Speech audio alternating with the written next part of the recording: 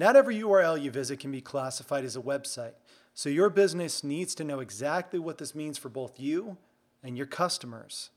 Today, you'll learn how your business can be clear about your needs for your website now. Now this is a story in fundamentals. Being clear about what your company needs in a website is incredibly important, especially if you aren't sure the type of website your business actually needs.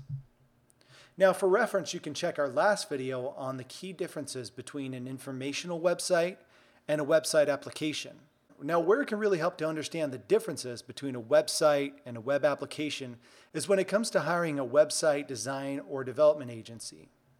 Having a clear, long-term vision can really help in making sure you're hiring the right company. Not every company has the same skill set or areas of specialty.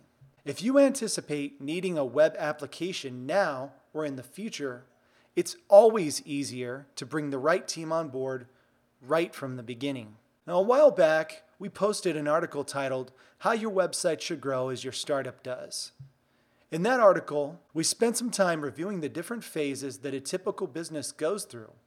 We then tied those phases back together, discovery, all the way to scaling, and explain how they relate to your web development requirements. Your company might only need a simple informational website for the foreseeable future.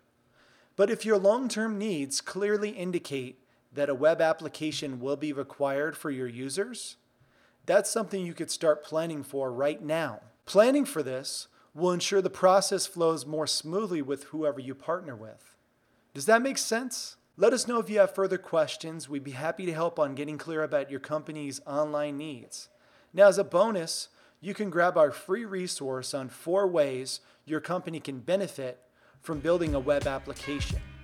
Now this is a story in fundamentals. Pure fundamental principles. And all my niggas know what I'm talking about.